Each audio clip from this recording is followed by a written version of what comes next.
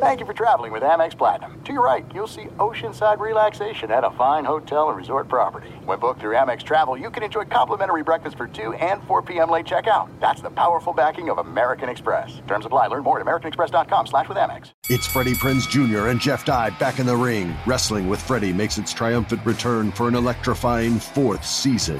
Hey, Jeff, are you ready to rumble our way into an all-new season of Wrestling with Freddie? You better believe I have. I've been practicing my body slams, and I'm jacked. All right, don't go injuring yourself now. We'll be highlighting the best stories and matches of the week in wrestling from AEW, WWE, and have one-on-one talks with the best talents in the world of pro wrestling. Listen to Wrestling with Freddie on the iHeartRadio app, Apple Podcasts, or wherever you get your podcasts.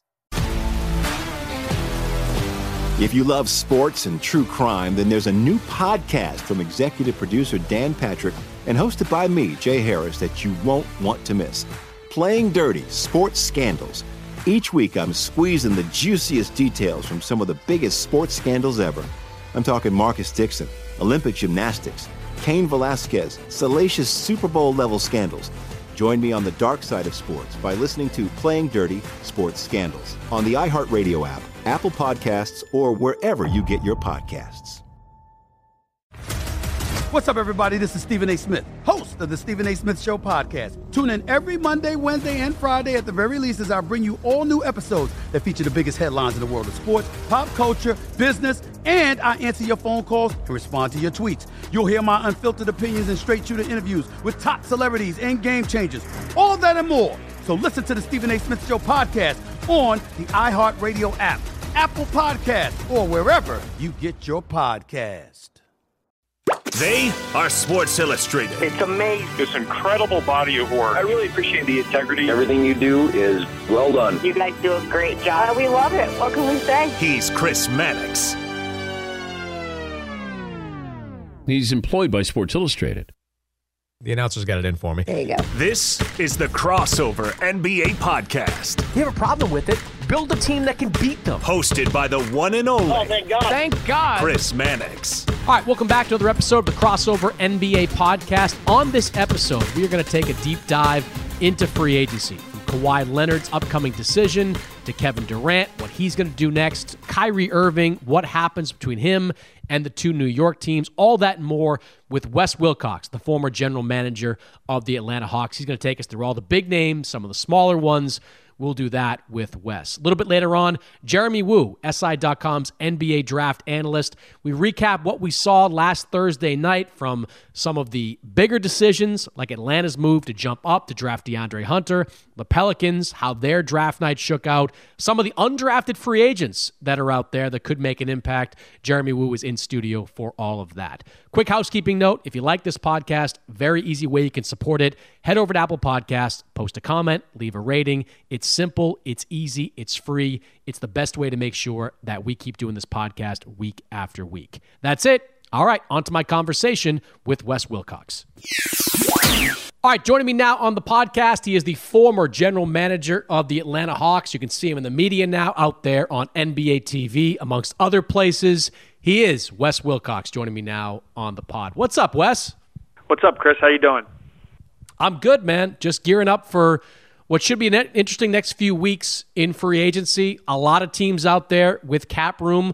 A lot of teams looking to spend. You know, just my general sense from talking to different executives around the league is that this has a very summer of 2016 feel to it, where you could have about a third of the league with as much as $19, $20 million in cap space, and a lot of teams looking to spend. We could see, in addition to the top-tier free agents get their money, you could see some of the second and third-tier guys get paid. We might see Alan Crabb-like contracts. We might see Jan Mahimi-type contracts, some head-scratchers when you see how much money gets doled out there. What's your early sense on what free agency could look like? Yeah, this free agency period is certainly going to be the most active since 2016. It probably won't be as crazy as 2016 because you had the $70 million cap that jumped to $94 million with the new national TV money, and you had 26 to 28 teams or so with max cap room.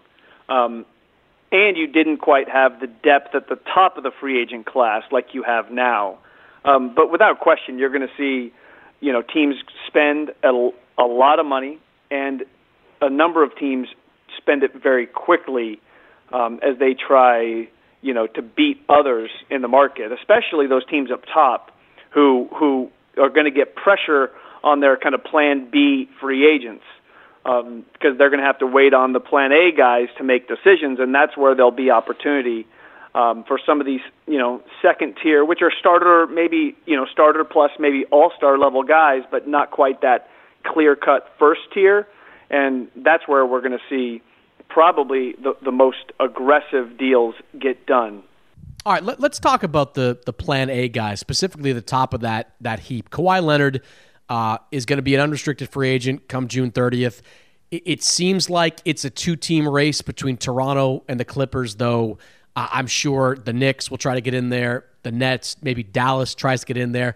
But Kawhi's fascinating to me, Wes, because he's the kind of guy that could reshape the landscape of the NBA almost singularly. Like he stays in Toronto, for example, all of a sudden the Raptors look like the team to beat next year. He goes to the Clippers, and with that roster the Clippers currently have, if they're able to bring all those guys back and add Kawhi to the mix, you can make a pretty strong argument that they are the team to beat next year. Meanwhile, if Kawhi leaves, Toronto could decide to strip that team down for parts and rebuild around Pascal Siakam and Fred VanVleet and a handful of others there. What do you think about not just Kawhi's decision, but the ripple effects of Kawhi's decision the next couple of weeks? Yeah, there's no question you can make an argument that both teams, whoever lands Kawhi, would be, a favorite or certainly one of the favorites, partially because what has happened with the injuries to the Warriors and the uncertainty with the Warriors and Kevin Durant even prior to the injuries. So both teams are fascinating, but the thing I love about both of these teams is when you add Kawhi to the Clippers, they have an additional, $14 million all the way up to really almost, $46 million in more room, depending upon how they want to handle the back end of their room scenarios. And so they have an opportunity to improve beyond just Kawhi. And then Toronto, they certainly have a great team with a great deal of depth. Their next question after, keeping Kawhi on their roster is how do they really handle Danny Green and most likely Marc Gasol, of course, opts into that contract. But what makes both of these scenarios just fascinating to look at is both teams, the Clippers and Toronto, if they don't end up with Kawhi, both have great futures. Toronto would just, kind of recircle the wagon around Fred VanVleet, Pascal Siakam, Anunoby. They may have to consider vet trades if they didn't have Kawhi. And then when you look at their future cap planning, in 2020, they only have, Norman Powell at 10.8, OG's $3.8 million team option, VanVleet's an unrestricted free agent with a $17 million cap hold, Siakam has a $7 million cap hold. 2021, they only have Powell on the books at 11.6. So they probably refocused a free agency in 2020 and 2021, where the 2021 class is free agency class, that is certainly deeper than the 2020 class. And the Clippers can do much the same. They have all these picks that they've acquired through their very smart trades. They've done a great job of drafting. They've signed value contracts. The Clippers probably try to sign value in free agency if they don't sign Kawhi. They may consider trades into their room. But they too can be a huge amount of room team in 2020 or 2021 as they try to reposition, the franchise if they don't successfully land Kawhi or another A-list free agent this summer. Yeah. When you talk to different people around the league, do you get the sense that people are kind of rooting for Toronto, or do they not care what happens to Kawhi? Because I would think that, I at a personal level, I would love if the roll of the dice that the Raptors made was rewarded. Like they went out there and they risked the future of their franchise, at least their ability to win in the short term, to go get Kawhi Leonard, add him to that mix, and it paid off. And now is where they have to kind of see what happens. But what's the general sense around the league about what kind of they hope Kawhi Leonard does? I think the hope is largely self-interest. I think the West hopes that he stays in the East, and the East hopes that he goes West. I truly believe that's what the competitive nature of the teams hopes, that he just leaves the conference to create a greater opportunity within the individual conference. But yes, there is also, I believe, a hope that maybe secondarily to the bet paying off, the gamble paying off. There's been a lot talked about, Toronto had just, kind of peaked. Their team had kind of plateaued as the best they could be, and they needed a shakeup. And this trade created really more variance, certainly more upside that resulted, in a championship. There was also more downside, as you talked about, because they got one fewer year on the deal, and if Kawhi leaves, they may be forced to kind of invest in their future and take a longer view. But at the end of the day, I just believe the competitive nature of these teams. Teams just want Kawhi Leonard out of their conference, so there can be a greater opportunity, to emerge to the finals. And there's an upside, right, to Kawhi signing kind of a short-term contract if he came back to the Raptors. I mean, he'd get to, he's a couple of years away from 10 years of service. And when you get to that point, he could hit free agency, right around 30, right? And get himself an even bigger contract where he'd still be in the market for either a 5-year max with the Raptors or a 4-year max somewhere else. Yeah, I mean, we've certainly seen this with a number of players. They've played out the short-term contracts to get to the 10 years of service max, and then lock in, your largest deal then. But if you're doing that, you probably want full bird rights to be able to get the 5 years at that point, and that requires either staying in Toronto or leaving now, getting to a new team and playing it out so you can get those full bird rights to get that 5-year deal. Yeah, that'll be interesting to watch what kind of deal, if Kawhi decides to go back. Will he take a long-term deal or will he take the short-term with the out? All right, let's look at Kevin Durant for a second here now. Most likely, Kevin Durant is not going to play basketball next year. I mean, even if it's on the short end of the recovery west, I can't imagine, whether it's Golden State or somebody else, a team bringing him back right when the playoffs are about to start for that type of run. That just doesn't track with me logically. But as he's sort of like weighing his options out there, Golden State, look, they've said all along that money would not be an obstacle in their re-signing Kevin Durant. Do you get the sense that there will still be a 5-year offer from Golden State on the table come July 1st? Yeah, without question, I believe that's what the Warriors would do.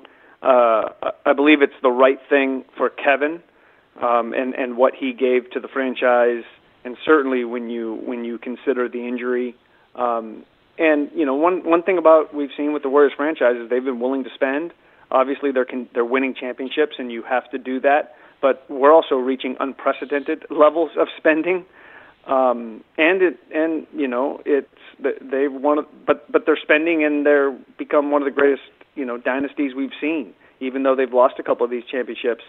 But I don't think money will drive this decision in any way for the Warriors, and without question, I would believe the Warriors will make the full 5-year offer to Kevin. So put yourself then in the shoes of the Knicks or the Nets or even the Mavericks if they make a run at Durant. Would you, as a GM, hesitate about giving Kevin Durant the full 4-year max, knowing you're probably going to get at best 3 years out of him? Yeah, what you probably do is you're probably just a bit more cautious. The injury was on, looking back at June 10th. And that doesn't give you a ton of time, but it gives you enough time to get the research locked in on what you should expect for the Achilles. And so you're certainly going to dig into that, talk to as many medical professionals and experts as you can. But at the end of the day, this is the risk you have to take. And ultimately, if Kevin says that he would be willing to join your franchise, I don't see any GM turning down this opportunity, though it ultimately is unknown how he will return and the level of player he'll be. But this is just one of those deals that, in order to build a great team, you got to take risk in the NBA, and that's just what you got to do.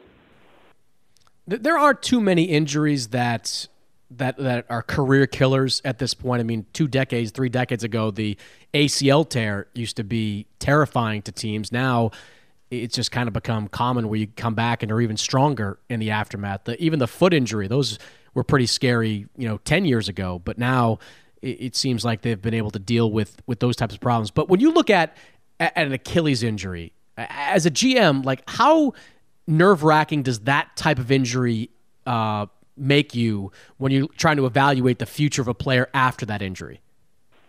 It's certainly, if not the most, one of the most concerning. And this is one of the interesting, challenges to being a general manager. You have to kind of partially become a medical expert without, commonly a medical background. Because what you'll typically find is doctors will lay out a range of outcomes, and doctors know that they're not able to tell you how it's going to go. And so ultimately, and this happens in the draft all the time. In the draft we typically have, some version of a grading scale for medical. Let's just say it was 1 being perfect health and 5 being a do not draft because of medical. And so you end up with, a range really between 2, 3, and 4. And there's ranges, oftentimes within each of those, kind of ranges. But what happens is if there's a really good player at the top of the draft or near the top of the draft that has some medical stuff, instead of getting a 5, which would be a do not draft, you get like a 4R, like we're concerned, but we're putting him right above the level to draft him. Because what we found is historically doctors, they don't want to be the ones to make these decisions because they largely know that they don't know how a player is going to be able to recover. And so my guess is you're going to get a similar scenario here, especially because you're not going to get the chance to evaluate Kevin before making the offer. And then once you make the offer, that offer is going to be binding because, under no circumstance could I imagine there being any sort of medical exclusion language in this type of situation. So you're going to be dealing with the medicals after the fact. That's why you're going to have to get comfortable going into it, and that's where your doctors are largely going to just outline or, lay out a range of outcomes. And, we know that how a player lives in condition impacts the length of their career. If they live in condition, they play longer. We know skill ages gracefully. And we know, medical history, gives you some indication of length of career. And so, certainly the skill and the professionalism of KD gives you confidence that he's going to be okay. And now it's just this question of medical, which you're not going to have great clarity on. And so, yes, are you concerned about it? Will you do the work? But at the end of the day, this is very likely a risk that multiple teams are going to be okay taking. Yeah, I agree with you there. Let me ask you about the Warriors, though. From where they sit now, I mean, they put Kevin Durant back out there on the floor with that calf injury, and this happened. Now, clearly didn't think that was going to happen or believe that was going to happen, but the reality is that it did. And we've seen, Wes, over the last couple of decades, just how much a team's medical staff and what they're able to do resonates with players, whether it was the Phoenix Suns and what they were able to do for a number of years with that staff. We just saw David Griffin hire away Aaron Nelson from that Phoenix staff to put on his own with the Pelicans. Even in Toronto, their medical staff has been lauded for what they've done with Kawhi Leonard, and the Raptors are hoping that staff will have an impact on Kawhi when he enters free agency. Do the Warriors, does their reputation amongst players, does it take a hit as a result of this? I mean, obviously they didn't want this to happen, but because it did, does it hurt them when players look at them and they're evaluating the process?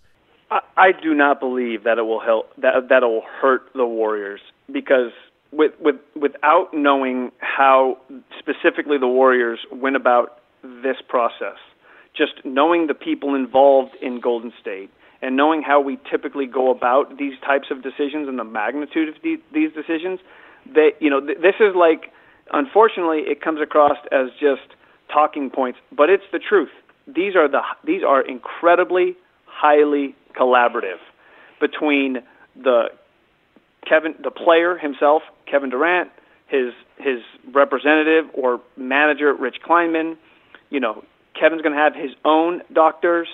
The Warriors, of course, are going to have their own doctors. You're probably going to consult a third party collectively on your own as a group, and ultimately, this decision is going to rest with everyone involved and come down to Kevin understanding the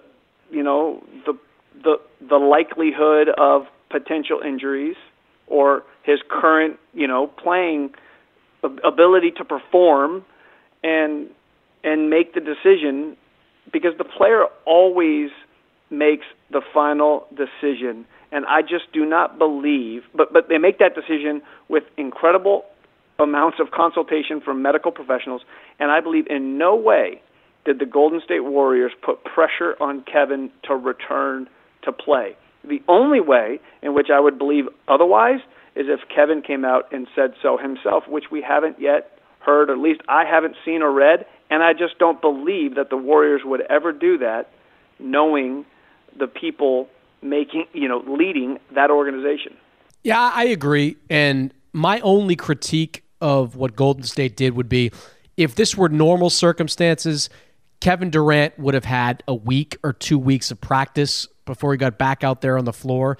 And the reality is he had like 2 quasi practices and, one game of like 3-on-3 or whatever he was doing a couple of days before he came out on the floor. It just, from what I hear from different medical professionals from different teams is that, when there needs to be kind of a ramp-up period before you get to putting a guy out there on the floor, especially when you're putting him out there on the floor in the most high-pressure, intense situation there could possibly be. So I guess the lack of practice time is the only thing that sticks with me. Did that resonate with you at all? Like that maybe Durant needed another week or 2 of practice? I know you couldn't get it, but should that have been considered at that point? Every scenario, every situation like this has a return to play protocol, and there's going to be check marks along the way in order to just assume the next level of rehab. And without question, would you want to see a player in a full game environment, prior to getting him back into the fold? But I just can't imagine that there wasn't a great deal of work behind the scenes on the treadmill, full exertion, sprinting on the court. I just can't imagine a scenario where an incredibly detailed return to play protocol was not followed, and therefore I just believe ultimately that the Warriors, the doctors, Kevin, and his business manager, Rich Kleinman, that they were prepared to play. And, again, the only way I think that I could wrap my head around that didn't happen is if Kevin himself came out and said otherwise, because I just don't think that the Warriors organization would do anything to any of their players to put them in a position to potentially, be re-injured or be, not fully cared for during the rehabilitation process. There's no distance too far for the perfect trip. Hi, checking in for... Or the perfect table. Hey, where are you? Coming! And when you get access to Resi Priority Notify with your Amex Platinum card... Hey, this looks amazing. I'm so glad you made it. And travel benefits at fine hotels and resorts booked through Amex Travel, it's worth the trip. That's the powerful backing of American Express. Terms apply. Learn more at americanexpress.com/withAmex. Attention all wrestling aficionados. Wrestling with Freddie makes its triumphant return for an electrifying 4th season. This is Freddie Prinze Jr., and I am beyond thrilled to announce that our wrestling extravaganza is back, and joining me once again is the one and only Jeff Dye. Get ready as we highlight the most jaw-dropping matches, dissect the fiercest feuds, and uncover the latest twists and turns in the world of pro wrestling. We're dusting off our legendary side quests and unleashing a barrage of brand new segments that will keep you guys on the edge of your seat like our talks on Unsanctioned Thursdays. Freddie, you know we got to give the people what they want. This season, we have an all-star lineup of special guests who are going to be gracing our podcast, bringing with them their own unique insights, experiences, and all of that in the world of pro wrestling and beyond. Whether you're a seasoned wrestling veteran or a fresh-faced newcomer, we promise an experience like no other. So buckle up, wrestling fans. Listen to Wrestling with Freddie as part of the My Cultura Podcast Network, available on the iHeartRadio app, Apple Podcasts, or wherever you get your podcasts. If you love sports and true crime, then there's a new podcast from executive producer Dan Patrick and hosted by me, Jay Harris, that you won't want to miss. Playing Dirty: Sports Scandals. Each week, I'm squeezing the juiciest details from some of the biggest sports scandals ever.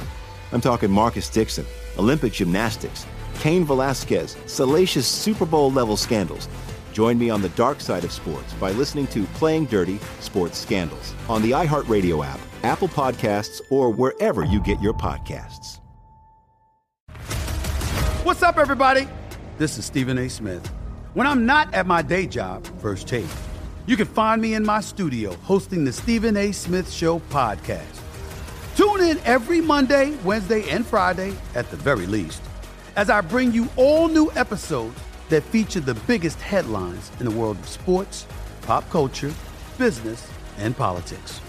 You'll hear my unfiltered opinions on those nauseating Cowboy fans, the chaos in Washington, D.C., and trending topics on social media, as well as my straight shooter interviews with top celebrities and game changers. And I occasionally give out love advice. Yes, it's true. If you want to know my true feelings about something, I'll give it to you straight. So listen to the Stephen A. Smith Show podcast on the iHeartRadio app, Apple Podcasts, or wherever you get your podcast. Yeah, I agree with that. Just tough luck all the way around for everybody involved in that situation. All right, let's talk about Kyrie Irving, who it seems like is done in Boston. The Celtics are certainly acting like Kyrie is gone, and Kyrie, even though I believe he's over in Japan right now doing something, it seems like he's earmarked for one of the New York teams. There was a report in the New York Post recently, Wes, and I've heard similar things, that the Nets were getting a little bit anxious about the possibility of just adding Kyrie Irving to that team. Their goal all along has been to get Kyrie along with Kevin Durant. We've heard DeAndre Jordan thrown into that mix because of his relationship with Kevin Durant. But the Nets might be having a little bit of anxiety if it just turns out to be Kyrie Irving, because nobody there really believes that Kyrie Irving and D'Angelo Russell can play together. If you were the Nets, I mean, how would you feel about just adding Kyrie Irving to that team? Well, first of all, to your first point about nervousness or anxiety, I think all of these teams right now have a high level of anxiety based upon how free agency is going to go. That for the Clippers, for the Lakers, for Toronto, even though the Raptors are playing with a little bit of house money, and certainly the Nets. And secondly, I don't believe that the Nets organization, Sean Marks and Kenny Atkinson, are going to be communicating this concern to anyone externally if they're having it. I think this is a misinformation campaign that you see during this time of year, and this is most likely other teams or other people trying to get this out there to hurt the chances of the Nets signing Kyrie Irving. By no way, in no way, do I think that this is coming from the key decision makers of Brooklyn. I just don't buy it. I don't believe it. Those people are too buttoned up. They're too good to have this out there. So that's first. Secondly, I think this is probably about, what are they able to do after they have a point guard. So with Russell, or D'Angelo Russell, they have about $48.5 million of room. Without D'Angelo, they have about $68.6 million in room. Once you sign Kyrie, you have about $36.8, almost enough. You can easily get there for Kevin Durant's 10-plus years of service max, around $38 million. And so that's what I think if there is any kind of anxiety or nervousness, I think it's about the next piece. I don't think it's about whether or not, they're going to sign Kyrie Irving, though it is a fair point, and we all know that there's, it was not perfect in Boston this year, and there's questions as to, if Kyrie is your best player, how good can you really be? He's a great player, but the question is he good enough to lead you alone as your best player to championship contention? And he hasn't done that yet, and so that's a fair question. I would say to not perfect in Boston, Wes, is like saying the Hindenburg was a bumpy ride. I would go with that comparison. I mean, I guess the greater question is, though, like if it comes down to that decision between you get Kyrie and you strike out with Kevin Durant, he decides he wants to play with the Knicks instead. Is it worth it to the Nets? I mean, did D'Angelo Russell show you enough to make you believe that building around him with that young group is better than bringing Kyrie in and maybe hoping that you can either trade for another piece or acquire one in the next couple of years? I mean, how tough a call do you think that would be if it does come down to that decision? Oh, it's a difficult decision. They saw, I don't know what it exactly would be, but probably three great months of D'Angelo, and just a great deal of improvement. And so you're probably making like the max decision based upon his developmental time in Brooklyn, and then the explosion to all-star status. Whereas with Kyrie, you're evaluating multiple years. And so when you're looking at the two players, you probably have just, frankly, more confidence that Kyrie is going to be able to sustain his level of play because he's done it for longer historically. And with Russell, you got to make a decision on a shorter amount of time. And so if you had to pick between the two players, I would just pick the more certain Kyrie, and because you just don't know exactly long-term what you're going to have with D'Angelo, though D'Angelo has certainly proven that he's just a terrific offensive player. You just haven't seen it as much as consistently. Yeah, I mean, that's fair. I think the Kyrie knee stuff, I think has to be factored in as well. He was healthy last season, but I mean, he's had a few knee problems over the last couple of years. But let me ask you, though, about the reputation and the perception of Kyrie Irving now after the Boston experience. If you couple it with what happened in Cleveland, where he was part of a winning situation and he effectively forced his way out of there. He goes to Boston, and he's kind of been given everything he asked for. He was given a stable franchise with at least finals level talent around him, a coach that was considered among the best, is considered among the best in the NBA, and it just didn't work out there. I mean, has the perception or the reputation of Kyrie Irving been changed as a result of what's happened over the last 2 or 3 years? I don't know if it's changed or not. Certainly, there seems to be a level of unhappiness with Kyrie that, I think we all just hope that he's able to find that happiness, whatever that is. And he's still a young player trying to figure out how to lead. And so I think that's the perception, is how can we help him find happiness, and how can we help him be a better leader, knowing that, that there was, it's unusual to leave or want to leave a team that's, in Cleveland, a championship contender, and Boston's, I don't know that we can put all of the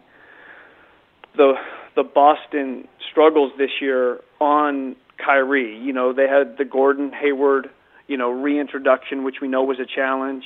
A couple years ago, 2017-18, they go, of course, to the Eastern Conference Finals, Game 7, and make it very difficult on Cleveland.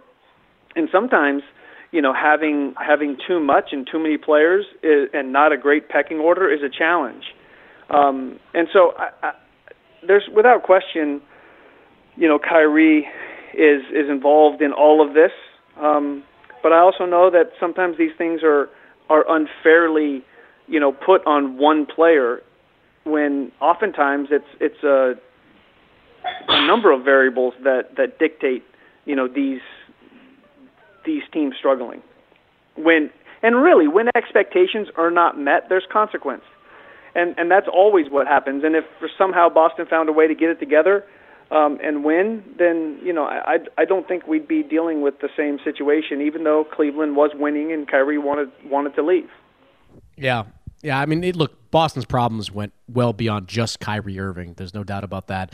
I do think his leadership and his ability to be, as you pointed out, the number one guy is in question. But their problems at Boston, they ran deep. I mean, the young guys, with or without Kyrie there, if it was a different player, they were not willing to accept lesser roles, and that was problematic in the locker room all throughout. So it definitely went beyond Kyrie. Let me finish, though, with the Celtics and where Boston goes from here. Because this time last year, we were looking at them as one of the top 2 or 3 teams in the NBA because of what they were getting back after last season's conference finals run.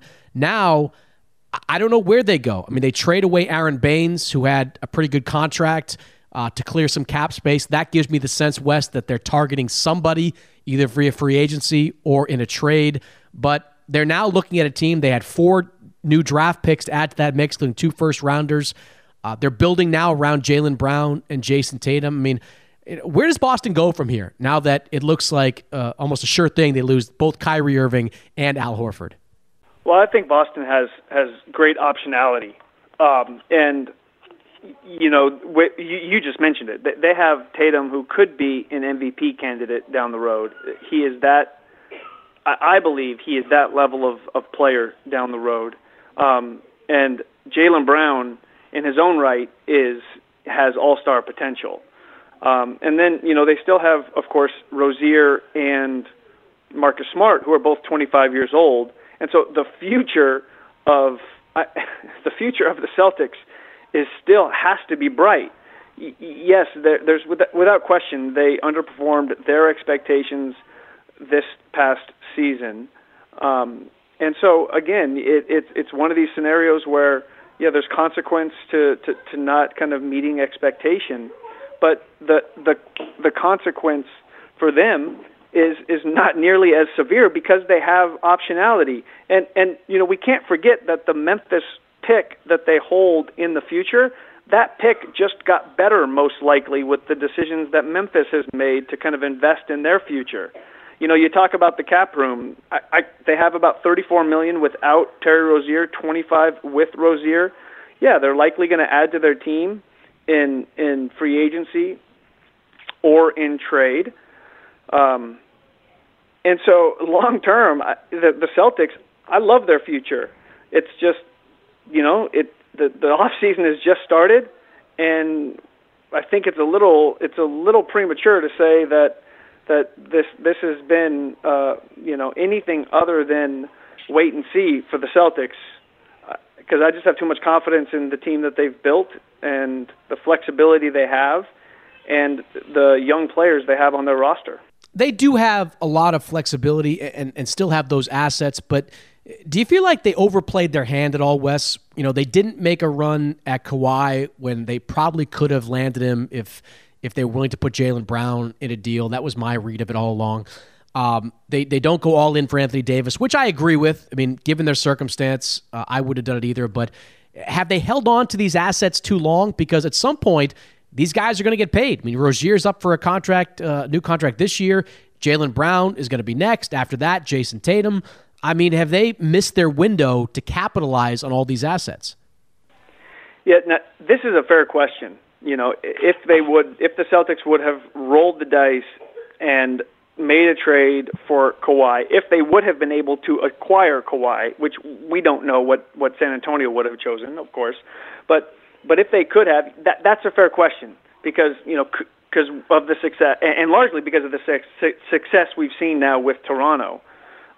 However, if you're going back to having to make those decisions, if you're Danny Ainge and Austin Ainge and Mike Zarin, and you're trying to work through this, and you're getting zero confidence from those around Kawhi that he would stay long term, and you're being told very clearly that Anthony Davis doesn't want to stay long term, then I think they made the right decision to protect the organization and say, no, we're going to take a longer view, even though it may be some short-term pain. If they make more good decisions down the road, who's to say they couldn't be, a championship contender 2, 3, 4 years from now as Tatum and Brown emerge and develop into even better players than they currently are.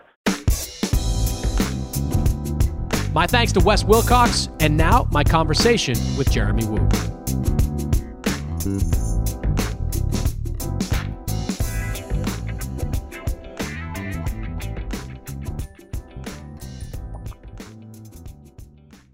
All right, so we all need someone to talk to, a person who can support us through rough patches or even the everyday ups and downs in life. That's where Talkspace comes in. Talkspace online therapy makes taking care of your mental health more affordable and convenient than ever before. Simply provide your preference for therapy, and Talkspace will match with one of 4,000 plus therapists the very same day. Send your therapist unlimited text, audio, picture, or video messages from anywhere at any time. No matter what you're going through, you are not alone. Join more than 1 million who feel happier with Talkspace. Finding the right therapist doesn't need to be stressful. The Talkspace matching process takes your unique preferences into account to find you someone whose style and expertise matches your needs. And if you want to switch therapists, you can do so at any time at no extra cost. It's convenient and it's easy to use. You no longer have to wait for your next appointment to talk about what's on your mind. With Talkspace, you can send unlimited messages to your dedicated therapist from the privacy of your device from anywhere at any time of day. If you're having a tough time, you can always schedule a live video session with your therapist for extra support.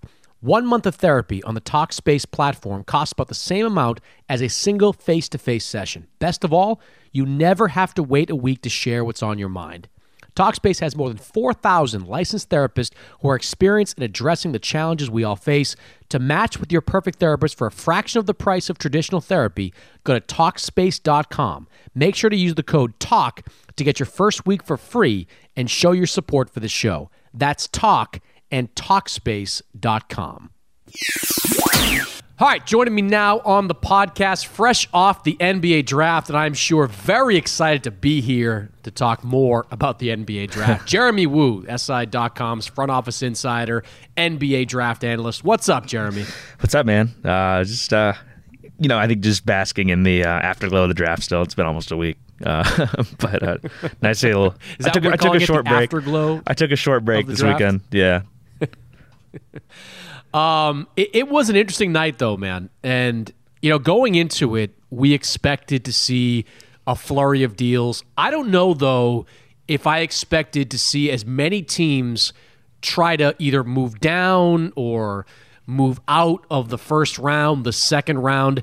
It was perceived, Jeremy, as being kind of a weak draft. And I don't always know what to believe when it comes to that. I mean, how do we know the strength of the draft until 4 or 5 years down the line?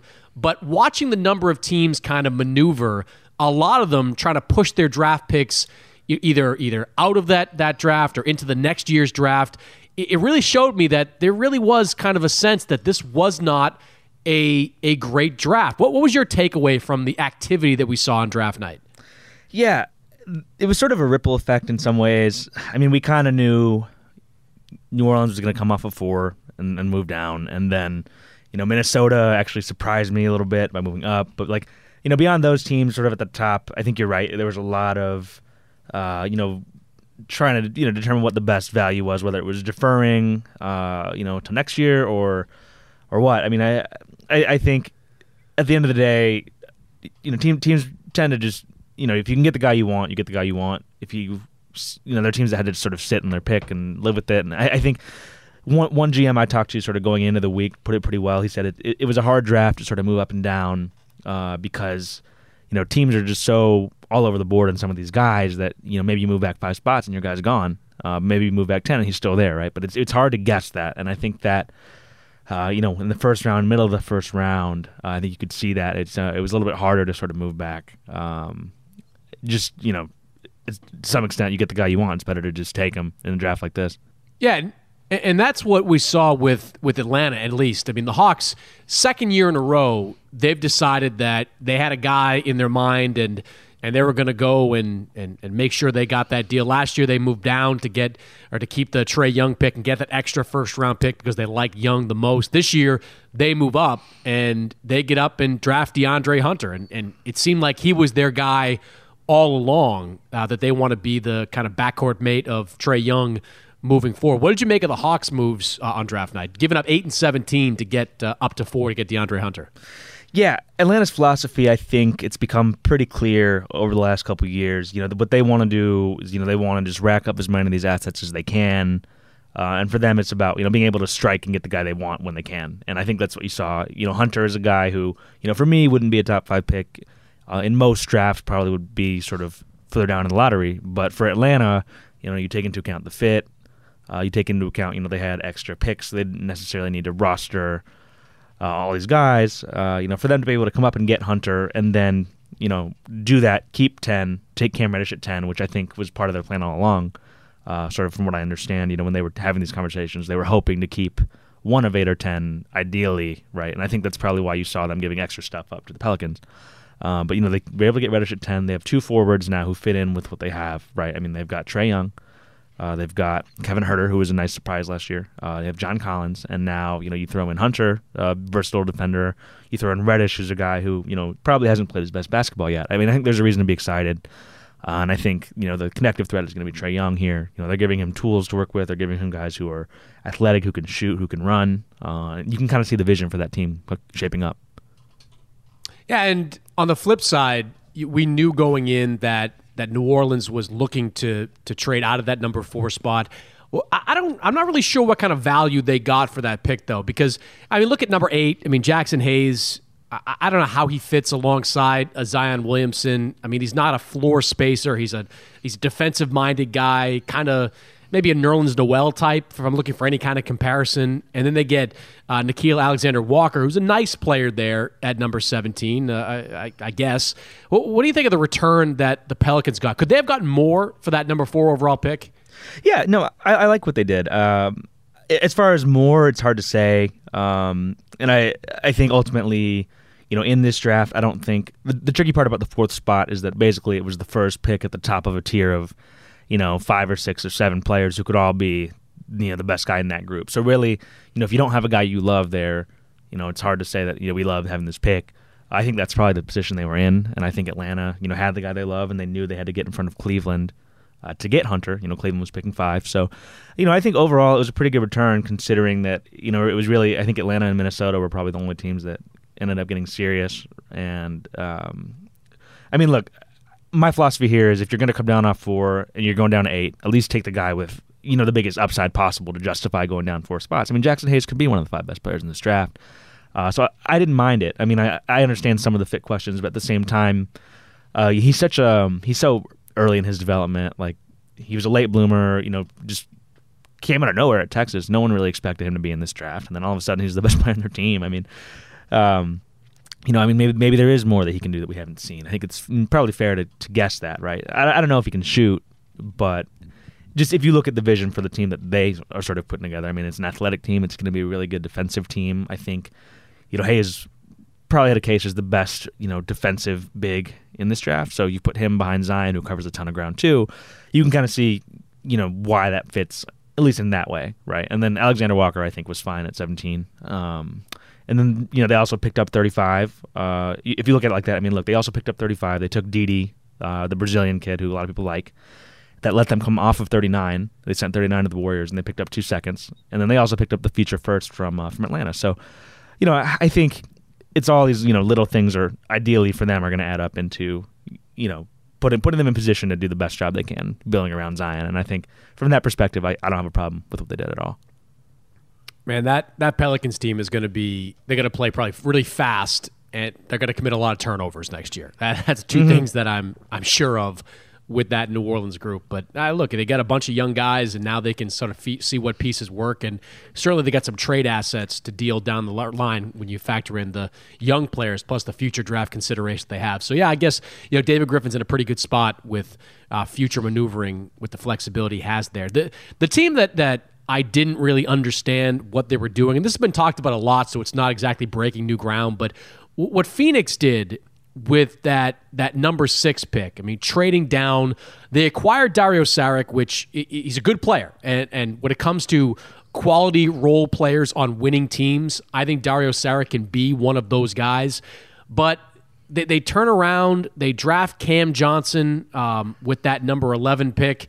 I just didn't really understand. And earlier in the night, they trade TJ Warren to Indiana in exchange for, the number 32 pick. And that to me was a little puzzling. TJ Warren is not I don't think TJ Warren puts up the type of numbers he did in Phoenix on a good team, but he's a pretty good player on a manageable contract. And all night long, all I was hearing from different teams was that Josh Jackson was available. Mm-hmm. I mean, Josh Jackson a couple of years ago was the number 4 overall pick. It just seems like James Jones is coming in and deciding, no matter what the pieces are on the roster outside of Devin Booker, whatever wasn't there before I got there, I'm moving off them. What did you make of what Phoenix was doing last night or on draft night? Yeah, it was weird. I mean, they can't give Josh Jackson away, and they tried. I think. I heard what you heard. I don't really get that, Jeremy, because this is a guy that he's got flaws, but he is a terrific defensive player who can guard multiple positions, runs the floor really well. I don't really get why they're trying to run away from him. Now I'm hearing stuff about how they may not pick up his option next year. I mean, that would be incredible if that was the case. I'll say this. I mean, I know the off-court stuff has been not good with him. It's been a consistent, not great. You can Google it. It's out there, different things that he's been getting into. And then, I know Monty Williams is coming in. Monty's really big on character. I can see why that's not a fit. I can also see why other teams are we can probably get him for free, so we don't necessarily need to give you anything for him right now. So, I'm sure he'll get another chance or two. It doesn't seem like it's going to be in Phoenix long term. But, I mean, back to the draft. I was a little surprised at what they did because I had on pretty good authority how much they loved Jarrett Culver, coming into this draft. So then, now they got to take him at 6. So then they come off of 6 and go down to 11. They must have really valued Saric to do that. And Cam Johnson at 11, I think, he'll help them. It's not going to be a 0 pick. And I think in this draft, at least that you're getting a player. But I mean, there were teams that thought Johnson might slip into the early second round. That was what I was hearing the day before the draft, and that was, people were worried about Cam Johnson. He's got bad hips. He's already 23. The upside is not immense, but he is an elite and could be an elite spot-up shooter in the NBA. So there's something. But to do that and then to dump Warren, and must have been a salary thing. People are saying they are going to try to make her run at D'Angelo Russell. So that's probably what had to do with that. But they were clearly doing something that it ended up looking like they were trying to play, chess, not checkers. And I don't know exactly what they were doing, to be honest. And then, to give up the first to get Ty Jerome, the future first. I mean, I honestly still don't know what to make of it. It was definitely, if there's a team that people are still throwing out their hands about, it was Phoenix. All right, well, all that being said, the pieces now that Phoenix has in that group with Cam Johnson, you got Devin Booker at 8 and still the stalwarts there. I'm going to assume that Josh Jackson is still there at the start of the season, though they may be able to find a team after the dust settles on free agency to take on Jackson and give them some kind of value in return. Is that, what do they look like next season with this group? I mean, is there a noticeable upgrade based on what they did on draft night? Yeah, it's hard to say. I mean, I do think, if they're able to find, be it D'Angelo Russell, be it someone else to play with Devin Booker, it's a team that could sort of take a step forward competitively. These are guys who should be able to get better. Ayton, I think, will get better in year 2. Booker continues to get better. Booker works. And so, we've got those two guys. Mikal Bridges was all right last year. I think he probably has some more to show. They're trying to keep Kelly Oubre. I mean, it's going to be a team that's athletic. They're going to be very, it seems like they're going to be sort of small ball oriented around Ayton. They don't want to play, two bigs together, right? So, they got a lot of these, they're sort of collecting these versatile forwards. Johnson will space the floor. It's probably, they're probably not done. I don't know if it's a playoff team. It's probably not. It seems like they're trying something, though. So, yeah, they're sure trying something. Yeah. But they need some veterans on that team, but that's a conversation for another day. Let's talk about Boston for a second, because the Celtics came in with 3 first-round picks. They wind up using 2 of them. This was kind of a puzzling draft for the Celtics. They were trying to make some big moves, but the most significant roster move they made was dumping Aaron Baines into that Phoenix cap space, which I don't really understand, because Baines had a pretty manageable salary at just under $6 million for next season. If you watch the Celtics play, and I watched a lot of their games, his defensive ability was paramount to what they did in becoming one of the best defensive teams in the league the last couple of years. But they move off him. I guess they're trying to clear some cap space for whom I'm not entirely sure. But the Celtics draft Romeo Langford. They draft Grant Williams in the first round. Langford is coming off a year that he didn't shoot the ball particularly well at Indiana. Grant Williams, I guess he makes some sense in that front court now that there's some spots open with Al Horford likely gone and Baines out the door. But what did you make of what the Celtics did on draft night? Yeah, it seemed to me like they probably didn't love the spots they were in. It's funny, they went from maybe they're going to trade all these picks to now they're keeping 4 rookies. And I think that's probably, with the developments with Kyrie and Al Horford, they probably knew that it might as well just keep these guys for now. I didn't love the Langford pick. I'm not personally a big Langford guy. I don't love the fit with them just because he's so ball dominant. The last thing I want if I'm building around Jason Tatum is another guy who's going to stop the ball. So, we'll see. Maybe there's something there that we haven't seen yet. I just didn't love that fit. Langford was a guy for me who was more like a guy I would have taken later. But then, if you look at the other picks they made, Grant Williams is a pick I think they probably made for, big time off of intangibles. Like if you look at, obviously the locker room stuff was not great in Boston this year. You get Grant Williams, great, on all accounts, a great individual, to add to the mix. I think they'll be happy with that. Carson Edwards is another guy who's a smart guy who will fit in well with them. They are just kind of like plugging holes here, it seems like. I think Boston is probably going to have to take a step back. But at least you can kind of see how these guys fit together. Like I like Tremont Waters too. I thought what they did, it seemed like with Thibault, they were able to hold up the Sixers for an extra pick, and that seemed smart. So, it wasn't like a loss for them, but certainly it's just indicative. They're going to be treading water a little bit. What do you make of the? Langford comes in. He had the thumb injury last year, and that's being used as kind of a reason why he wasn't a great shooter. Do you buy that? Do you think he's an NBA shooter? I'm sure it affected him, but I watched him a little bit in high school, and I never thought he was that.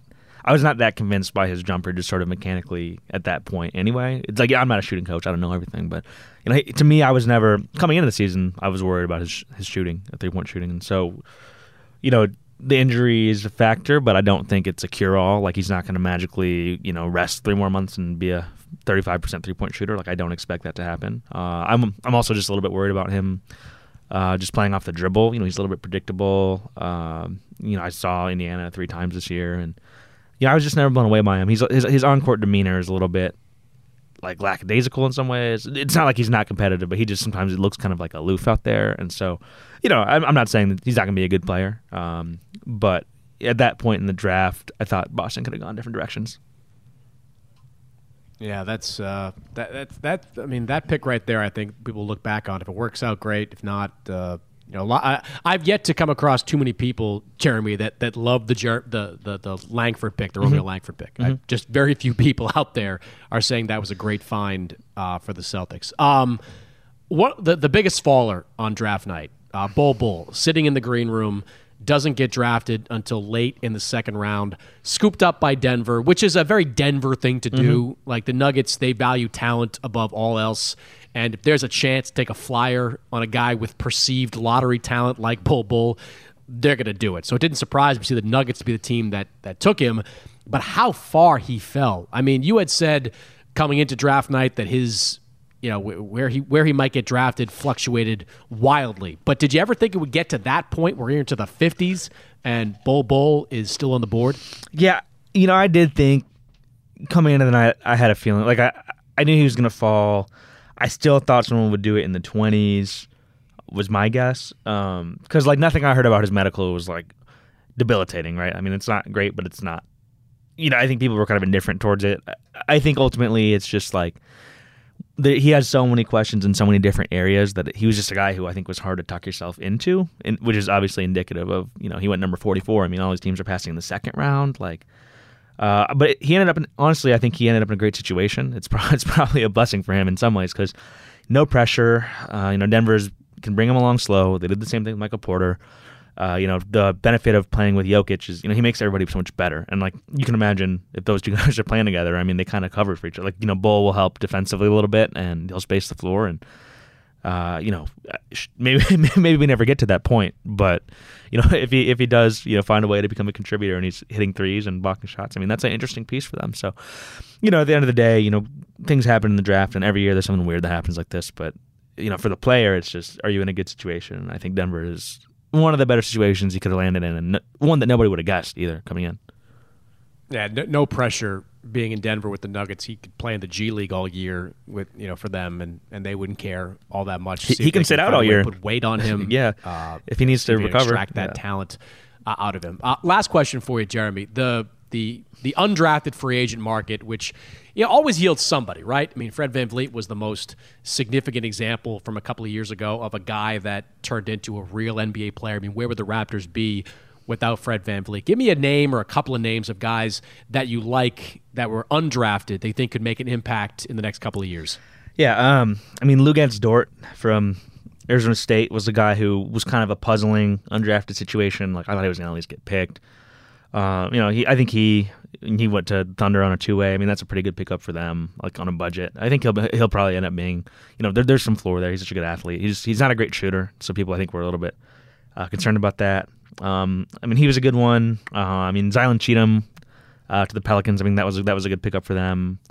Kai Bowman to Golden State. He might actually be able to give them some minutes next year as a backup guard if they don't keep Quinn Cook. So, it was a good undrafted market. And from talking to some agents and players, I mean, it was hard to get a two-way this year just because there were so many underclassmen who didn't get picked. And I don't know what those guys' relative expectations were. But it was really competitive to get good undrafted deals. Jalen Lecque got a 4-year guarantee from Phoenix. I mean, that's not a bad situation to be in. But a lot of the times, second round is just whether or not your agent did a good job, and whether or not you want to agree to something, and that sort of determines whether or not you get picked. So a lot of these guys, it doesn't really matter if you go 50 or undrafted or whatever. But there's still a lot of talent floating out there. So I think Summer League, which is next for us, should be fun. Just sort of seeing how these guys sort of respond to going undrafted. There were guys like Naz Reid and Louis King who people thought were going to get picked and didn't. So. Does a guy like Taco Fall have any chance of making it in the NBA? I mean, I would love to see a guy with that type of size turn into a player, but watching him at the Combine, like offensively, I don't know what he's going to be able to do out there. I don't know. I don't know if I'd bet on him to play more than a year or two in the NBA, but I also don't think he's like a total waste. Like on an undrafted deal, I get why you would try it. I mean, look, even if he's the last guy on your bench and this is what I've said before. Imagine there's 10 seconds left in the game and the other team's inbounding the ball. You sub in Taco and you have him stand on the baseline.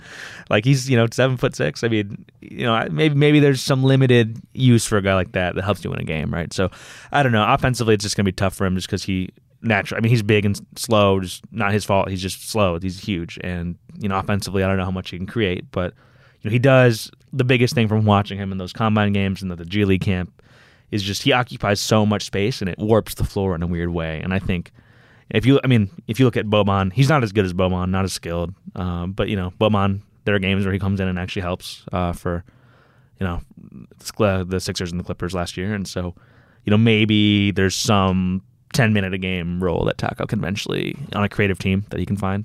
But more than that, no. But it'll be one of the interesting storylines going into the summer. Yeah, for sure. You also, by the way, have your 2020 draft board up. Here we go, right? 2020. Real quick, is there a Zion Williamson in the 2020 draft? The top of the draft, is there a consensus right now at who's number one? The number one, I think, right now in most people's minds is James Wiseman from Memphis. And that's more of just in lieu of a better option right now. He is sort of the presumptive number one. He's pretty talented for sure. He's a classic case. It's a really skilled, athletic big guy who just hasn't totally put it together. And so, sometimes guys don't learn to play hard until later. He seems to sort of be making some strides there. So he's probably the favorite to go first next year. But as far as is there a Zion who's going to dominate college and have a transcendent year? Probably not. When you work down, it quickly gets dicey, and these things change really quick every year. But there's a better international group coming, which is nice. It kind of helps a little bit, but it was not a great class here in the States in terms of seniors. And every year there's one and dones, but we could be looking at a draft that's worse than this year's draft. It's too early to say, but we could be. So interesting.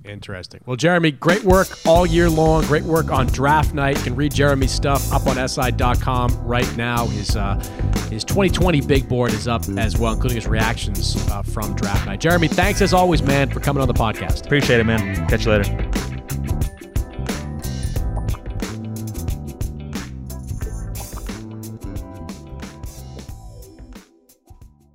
It's Freddie Prinze Jr. and Jeff Dye back in the ring. Wrestling with Freddie makes its triumphant return for an electrifying 4th season.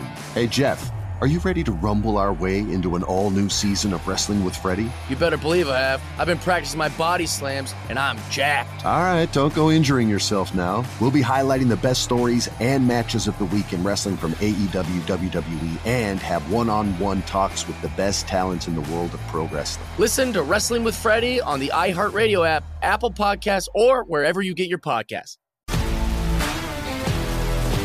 If you love sports and true crime, then there's a new podcast from executive producer Dan Patrick and hosted by me, Jay Harris, that you won't want to miss. Playing Dirty: Sports Scandals. Each week, I'm squeezing the juiciest details from some of the biggest sports scandals ever.